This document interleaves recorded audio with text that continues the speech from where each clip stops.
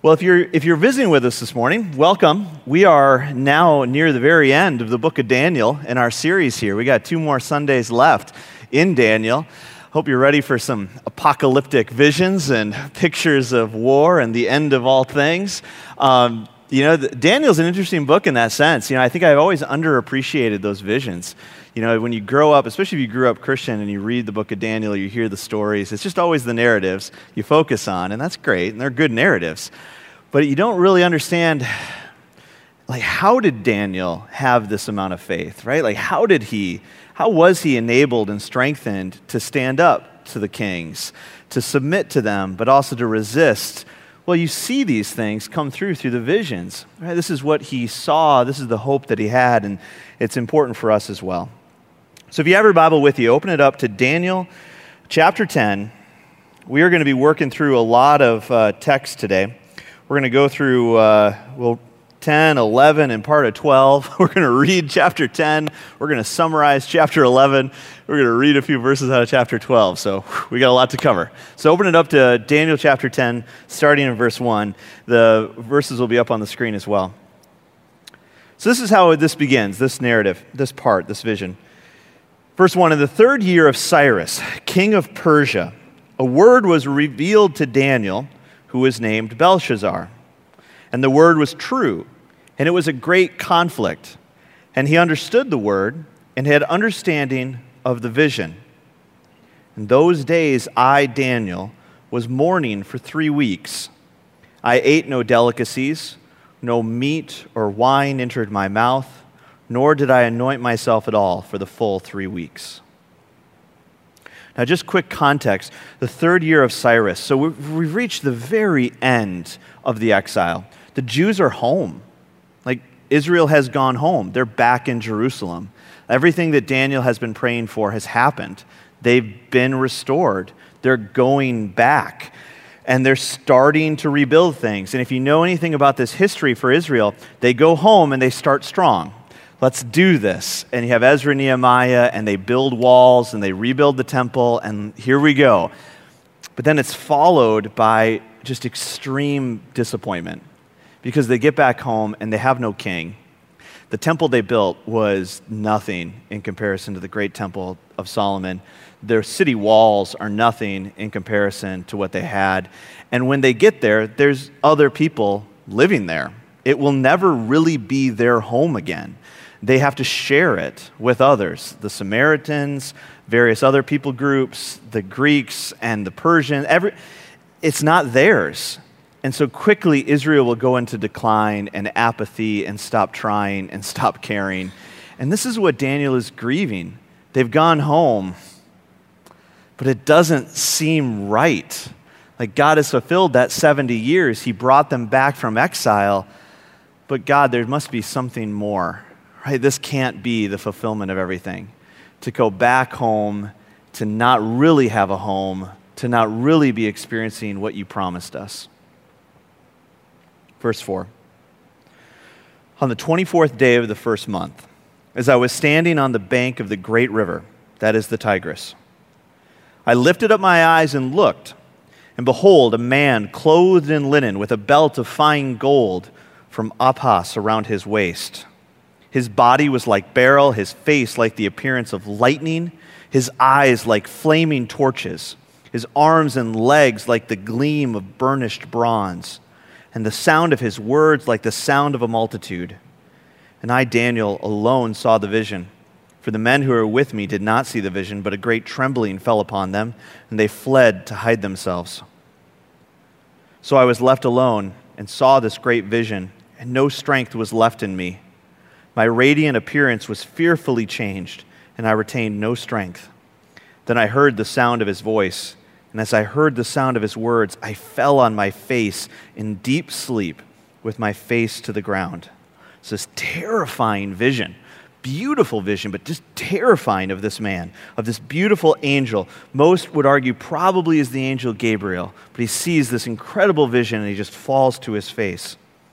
Verse 10, and behold, a hand touched me and set me trembling on my hands and knees. And he said to me, O Daniel, man greatly loved, Understand the words that I speak to you, and stand upright, for now I have been sent to you." And when he had spoken this word to me, I stood up, trembling. Then he said to me, "Fear not, Daniel, for from the first day that you set your heart to understand and humbled yourself before your God, your words have been heard, and I have come because of your words. The prince of the kingdom of Persia withstood me 21 days, but Michael, one of the chief princes, came to help me, for I was left there with the kings of Persia, and came to make you understand what is to happen to your people in the latter days. For the vision is for days yet to come." So this angel, probably Gabriel, right, comes to him, touches him, strengthens him, "Fear not."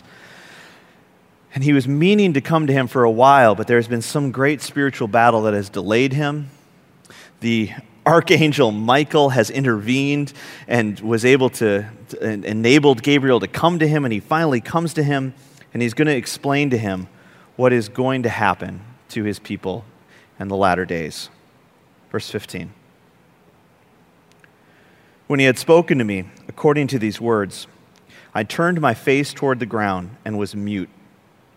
And behold, one in the likeness of the children of man touched my lips. Then I opened my mouth and spoke.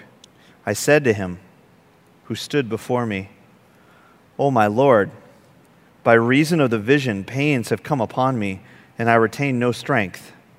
How can my Lord's servant talk with my Lord? For now no strength remains in me, and no breath is left in me." What an amazing picture. He sees this vision. Now another one has appeared. This isn't Gabriel any longer.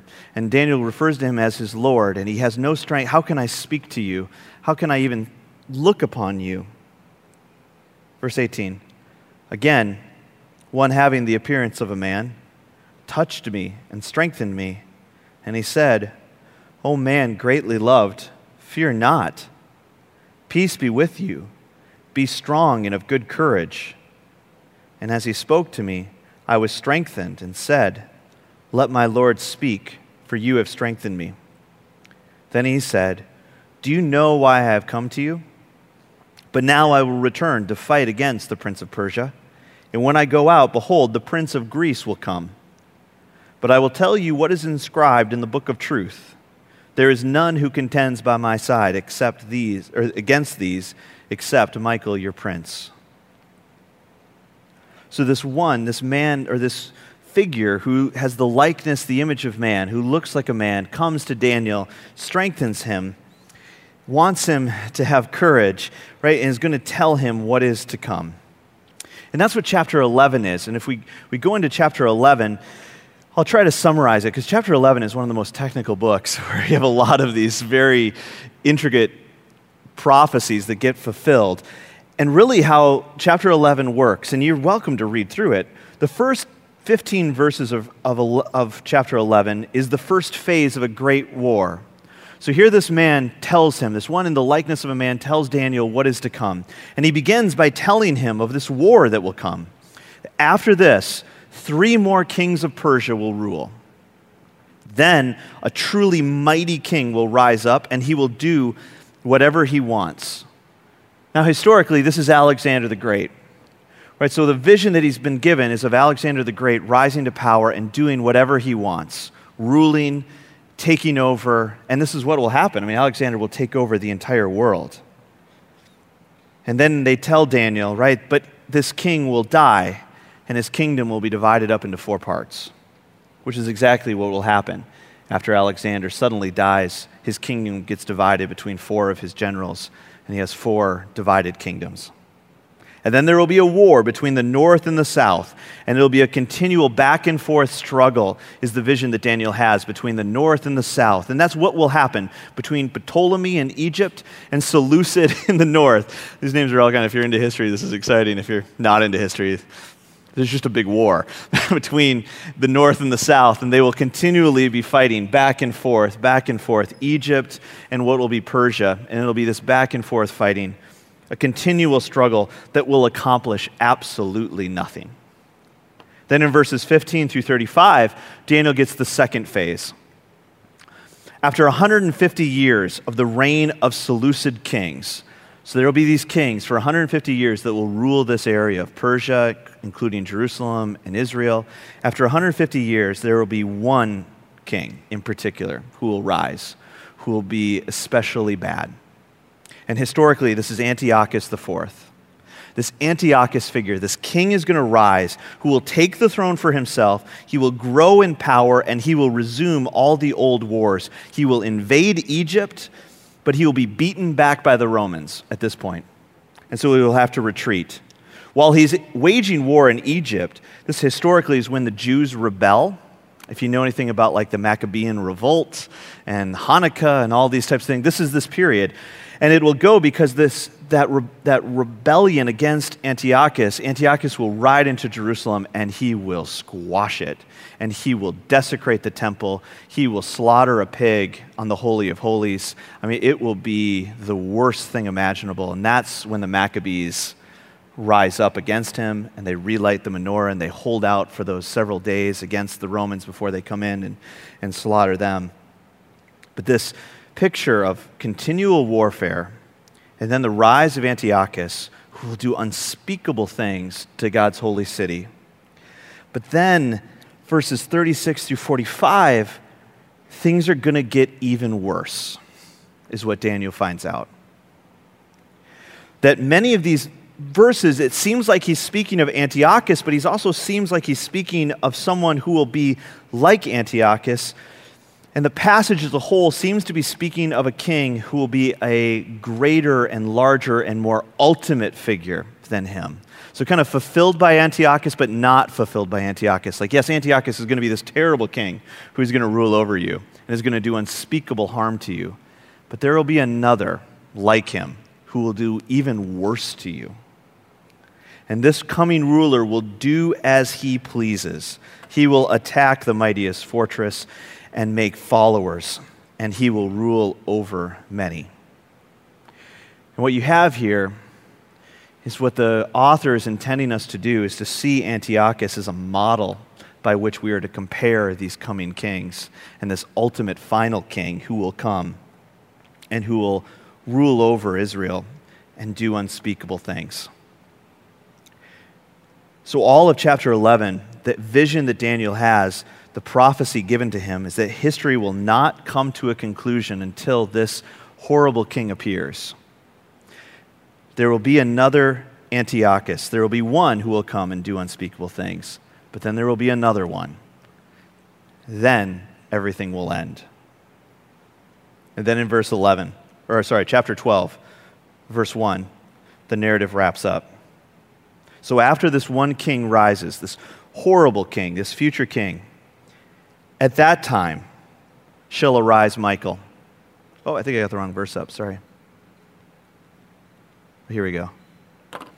At that time shall arise Michael, the great prince who has charge of your people. And there shall be a time of trouble, such as never has been since there was a nation till that time. But at that time your people shall be delivered, everyone whose name shall be found written in the book. And many of those who sleep in the dust of the earth shall awake, some to everlasting life, and some to shame and everlasting contempt. And those who are wise shall shine like the brightness of the sky above, and those who turn many to righteousness like the stars forever and ever. But you, Daniel, shut up the words and seal the book until the time of the end. Many shall run to and fro, and knowledge shall increase. So this final picture is that when this new and true Antiochus, this true horrible ruler rises up, Michael will come, the archangel. And there will be a time of trouble unlike any that God's people have ever seen. But the people of God will be delivered. And those who have died will rise. Some to life and some to shame. Some to become like the brightness of the stars. So this picture that he gives him, right, is that there is an end. There's a lot that's going to happen in between this, right? He says there's going to be running to and fro. There's much to know. Knowledge is going to increase. I'm giving you a picture, Daniel, of where this is ultimately going to end, of what is to come. And in essence, Daniel gives us this vision so that we will know what is to come. So what's the point of all of this, right? This apocalyptic kind of visions. And for those of you who sat through Revelation and with George, right, this is timely. You understand how the apocalypse gives us hope. And for Daniel, right, he's trying to puts life into perspective. It puts that weeping and mourning that Daniel is going through into perspective. It puts the struggle of Israel into perspective, right? It puts everything into perspective. Daniel and Israel's troubles, right? It's like, this is nothing in comparison. If you think what you've experienced at the hands of Babylon and of Persia and what you're experiencing in Jerusalem now at the hands of the Samaritans and the Greeks and the Romans, if you think this is bad, there is worse that is coming. And for us, as readers of the text now, right? I mean, if this is our future, if this is truly speaking of the end of all things, and like we went through the book of Revelation, boy, does it put things into perspective, right? Is it possible that things could get worse? And in fact, we don't have to look very far for perspective, right? I mean, that's one of the things that American Christians have a real tendency to do, is to lose perspective, right? To look kind of insular and to see what we have and to look at the persecutions or the suffering that the American church is going under and kind of, oh, woe is us. Well, we don't need Daniel 11 to kind of wake us up. I mean, we can just look at the news or hear of other Christians or the church around the world and say, oh, let's get some perspective.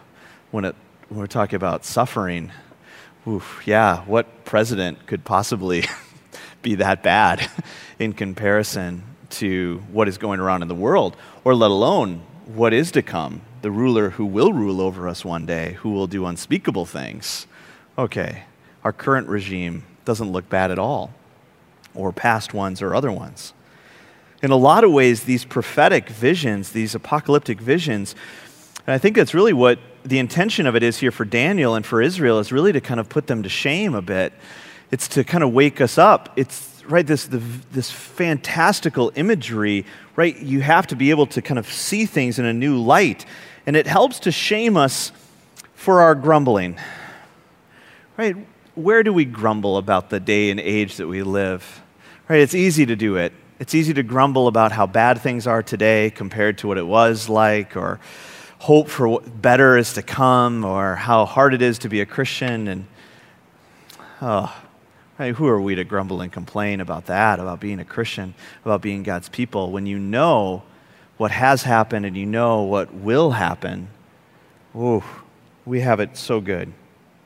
It shames us, but then it also teaches. And so when you look at the book of Daniel, we talked about this at the very beginning, we've talked about it all the way through. I mean, Daniel is a writing. It's in the writings, meaning like it's intended to give wisdom. It's intended for us to give us a model, a picture of how to live. I mean, this is what we all should be living like. This is our heart's desire, is to be able to live like Daniel in exile, to live like his friends, to be faithful, to be submissive, but also to be resistant and subversive, to live that life that he has lived.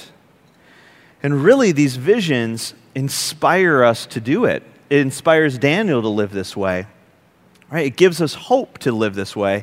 And if I know these things about the future, right, it pushes me. And I think what we see in the book of Daniel, and we certainly see it in these chapters, and I think we see it throughout the entire book, I think we see these four big ideas that we're being really pushed to. Like, what does it look like to live this life of a faithful rebellion, right, that Daniel actually lives?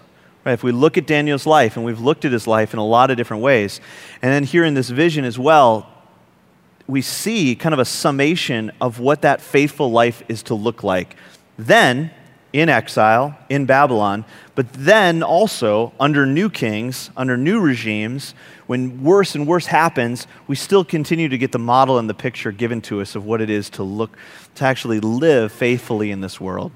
I think we have these 4 ideas. The first being belief, right? Believing. And this seems to be very central throughout the entire book of Daniel, that there is faith necessary, faith in God's sovereign power. Right? It seems to be the foundation of everything and the basis of our hope and all of our activity for God. There's a quote here from chapter 11. It is those, and chapter 12, it is those who know their God, right, who will stand on that day. It'll be those who know their God. History is not just a never-ending struggle between good and evil. Right? That's the narrative that's easy to believe. That history is just always wars, it's always back and forth, good versus evil, always going in cycles. There'll be good, and then there'll be evil, and there'll be a war, and there'll be another war, and then there'll be a good king, and there'll be a bad king, and it just never ends. That's not the truth. I don't believe that. I believe in a God who is good. I believe in a God who will win. I believe that everything is leading up to a triumphant conclusion where goodness wins. Evil will not have its day. Good will ultimately triumph. All of history is under the control of God. Right? That's foundational. That's all the way through Daniel. That's clearly what Daniel believes, that all of human history is under God, that God is working, his hand is working in all things, in every era, in every people group, in all governments, no matter how horrible they may seem. God is ultimately still working and still in control. Every king and every ruler, no matter how good they look or how bad they look, God is working. And if we believe this, right, we see the fruit of that belief. If I actually believe that God is working, God is actually in control, even when there are evil rulers and empires, even when the governments and all these things seem out of my control, if that's really true, if I believe that, it leads me into submission. Right? Like, I think this is why Daniel can submit so freely to Nebuchadnezzar and to Belshazzar, who's even so much worse, and to Darius and to Cyrus. This is why he can do this. How could you, right? Because that's the question. As you read through Daniel, it's like, how can you trust these guys? How can you work for them? How can you do this job, Daniel? Right? Working for a government that's oppressing your people, that's enslaving them and destroying your homeland. Because he believes that God is truly in control, that God is the true king, and that one day he's going to restore them and all things will be made new. If I believe that, I can submit. I can work for. I don't have to work against. I can submit to my rulers like Daniel. And ultimately like Jesus, right? Jesus does the same thing. He believes so strongly in God and in the will of the Father, right? That he submits himself to the rulers of his age as well. The true king of this world submits himself to death at the hands of Pilate. Right? Why does he have to do that? Because he knows the ending of the story. He knows that this momentary suffering is going to end in ultimate glory. And Daniel knows that too. The other picture that we see within the book of Daniel too is this resistance. Right? So my belief lends me and leads me to submit, right? But it also calls me to resist, right? Because we're called to resist very faithfully, even to the point of death. And the vision really shows this, how things are going to get worse and worse and worse, but that there will be many, and in chapter 11 it talked about how there will be many in the church who will be seduced by power, the allure of power and security and control, right? I mean, George went through this with Revelation, right? But that desire to have power is so seductive. And there will be many that will be seduced and led astray into that. And this has always been the history of the church and the struggle of the church, from going from a persecuted minority to then getting in bed with power, to then abusing that power, and losing its faithfulness and no longer its voice or its ability to resist or speak against the evil of its age or what is going on, the church loses its voice very, very quickly. It loses the prophetic voice once it's given itself to the power. And some are going to be called to live these faithful lives of resistance their entire life like Daniel. But not everybody. Not everyone in Israel is Daniel. Not everybody works for the king. Some will. Some are going to be called into work like that. Some of you have work like this, where you have to work for and with evil kings and governments and bosses and places that really call you to resist every day. And your whole life is a life of resistance. Many of us are called to that life. Others of us don't. Others of us have different lives. But there's still an element of resistance that's in there, of using power and privilege for others. And that's what they do. Daniel does that. He uses his power and his privilege for others. Think of how many lives he saved, evil lives he saved. He's always saving those terrible, terrible coworkers of his. He gets everybody off the hook again and again. He saves the nation when he doesn't. He shouldn't. He should protect the Jews. He should protect his people. But he's always serving the Babylonians, saving the Persians, loving those others, using his position of privilege, not for his own tribe, but for everybody. The same way that Christ, uses his privilege, his power to save those who would kill him. And others in chapter 11 really kind of talks about martyrdom. Some will be called to die. Some will suffer and die for the sake of Christ. Foolishness in the eyes of the world. And again, it goes back to the view of history.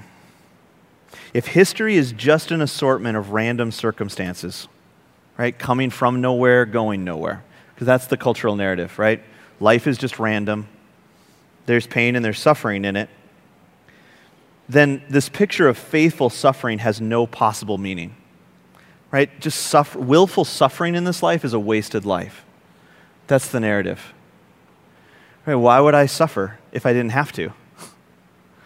Why would I willfully not? Why would I ever choose a life that would not end in my glory?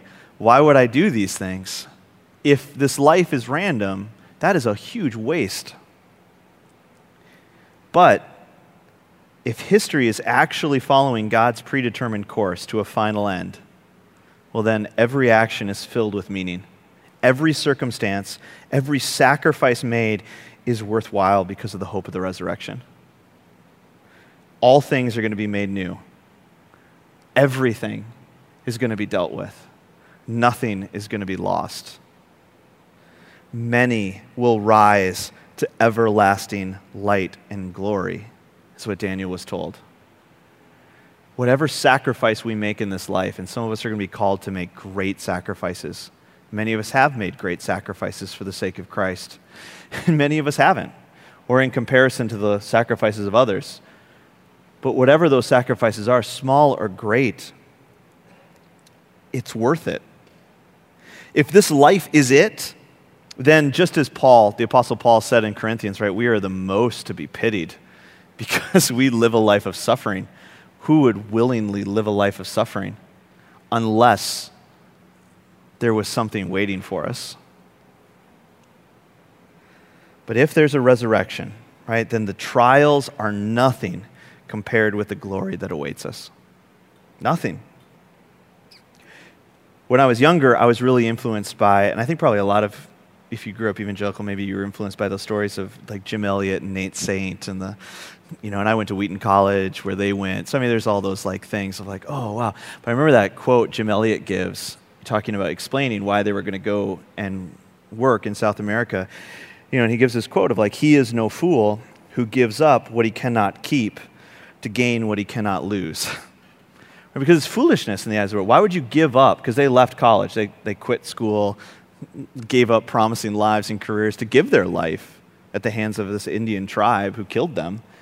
Why would you do that? That's foolishness. You're no fool to give up what you could never keep anyway. We can't keep our life. My life is nothing. I don't own my life. To gain what I cannot lose, That's not a fool. So there's this resistance that we're called to. And then the third piece is this teaching that happens. And you see this consistently through the book as well. Those who are wise will instruct many. So if I believe this about God and if I know this about history, because that's what the apocalyptic visions give us, right? That's what Revelation helps us with. This is what the end of Daniel helps us with. It gives us perspective. It tells us the truth about the world. If I know this, that God is actually in control and that one day there will be a renewal and resurrection of all things, right? That the things of this world are fleeting and that the truly imperishable is still to come, I have to teach that. I have to teach this to my children. I have to teach this to others. I have to speak of this. It's that constant need for instruction, the need for community, the endless opportunity to be a witness to the truth of this reality, speaking wisdom instead of foolishness. Right? This is the writings. There's wisdom and there's foolishness. A fool, right, puts all of their hope in this life and in this world. The wise do not. Right? Do we speak as people who are wise, who really trust and believe God, that believe He's in control of all things, and that all things are coming to this ending, and all things will be made new? If we do, then we start to teach.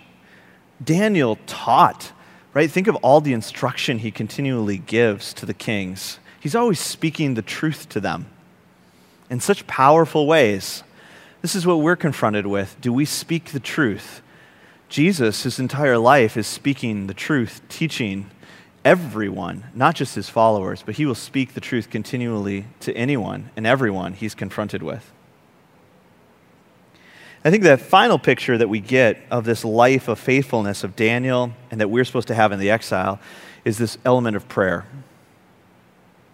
Right, because the whole conflict of chapter 11 is framed by these spiritual battles of Michael and Gabriel.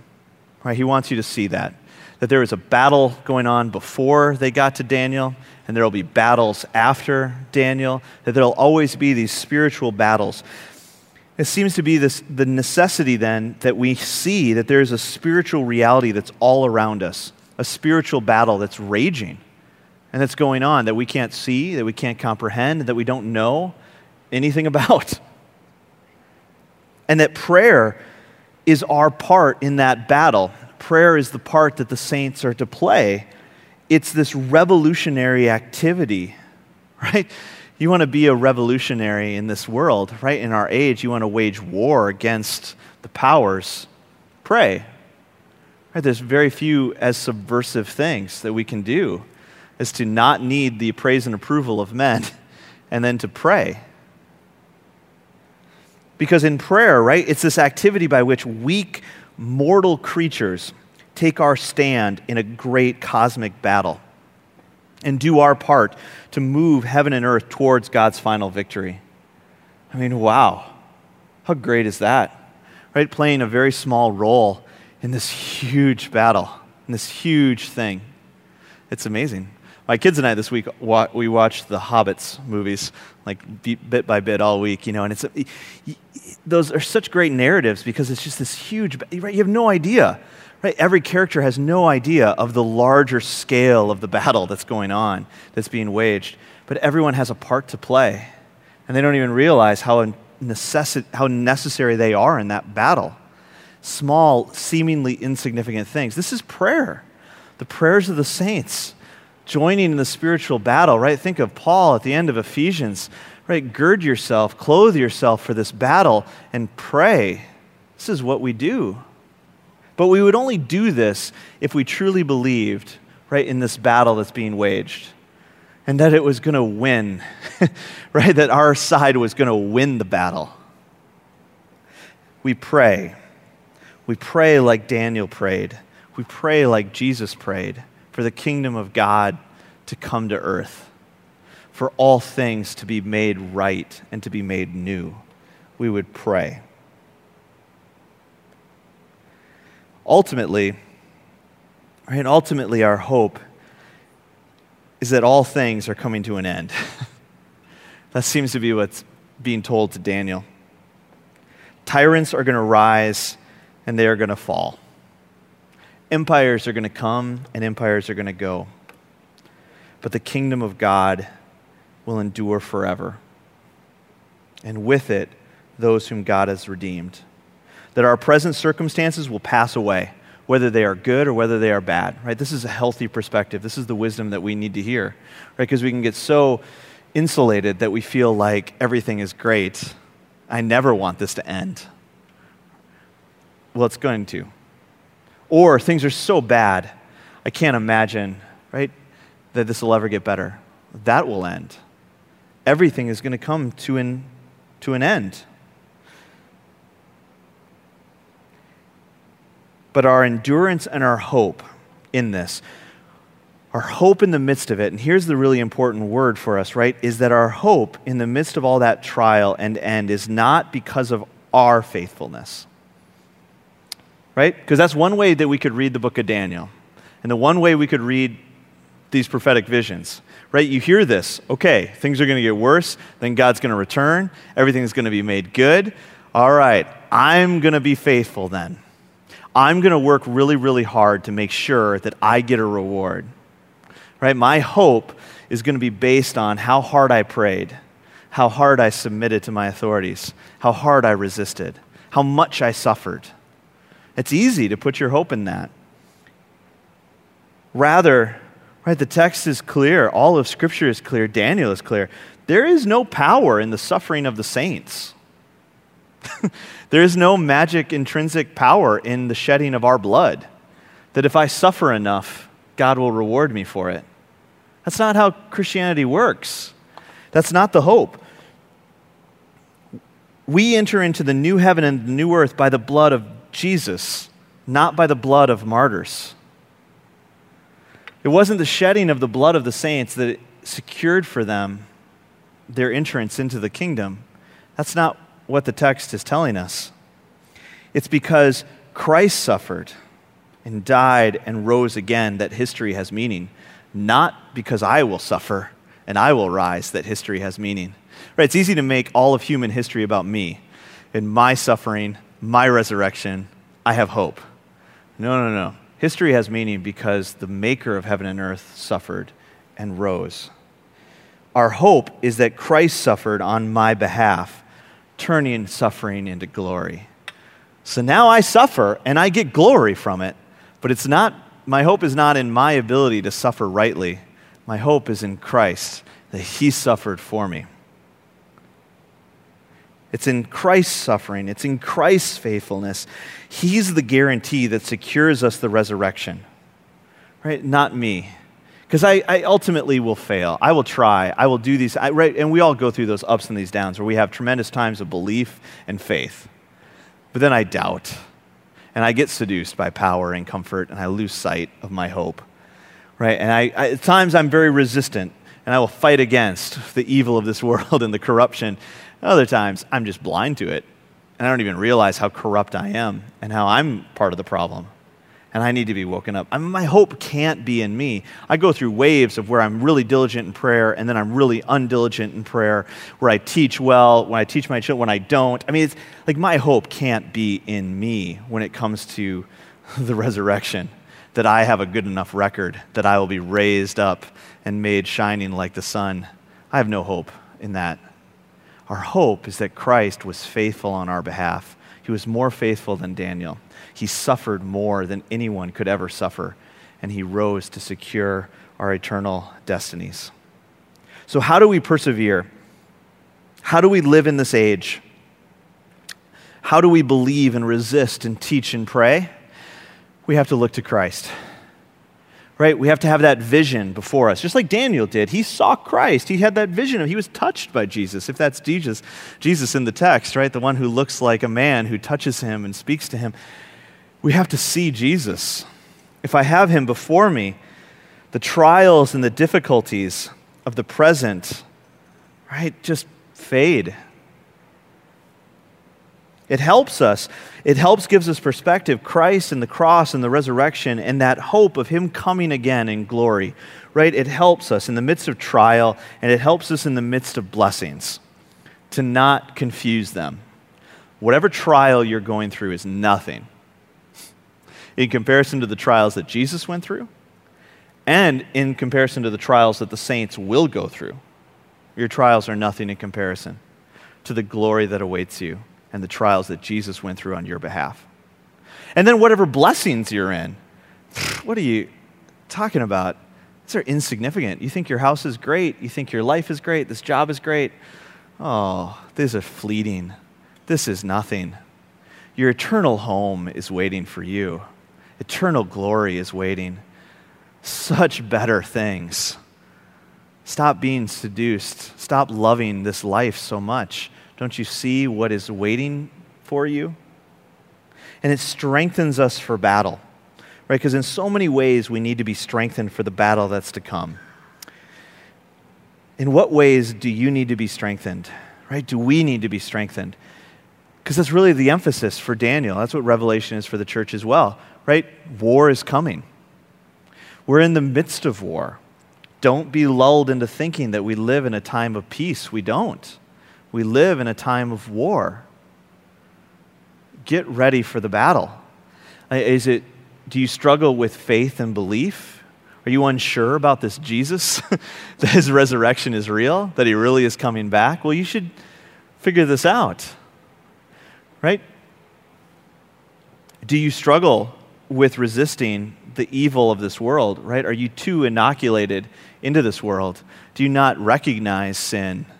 Do you not speak against sin? Do you not see the struggle, the war that you're waging every day at work and in your neighborhood and in this culture? Right? Do you need to be woken up? Do you need some instruction? Do you need some teaching on this?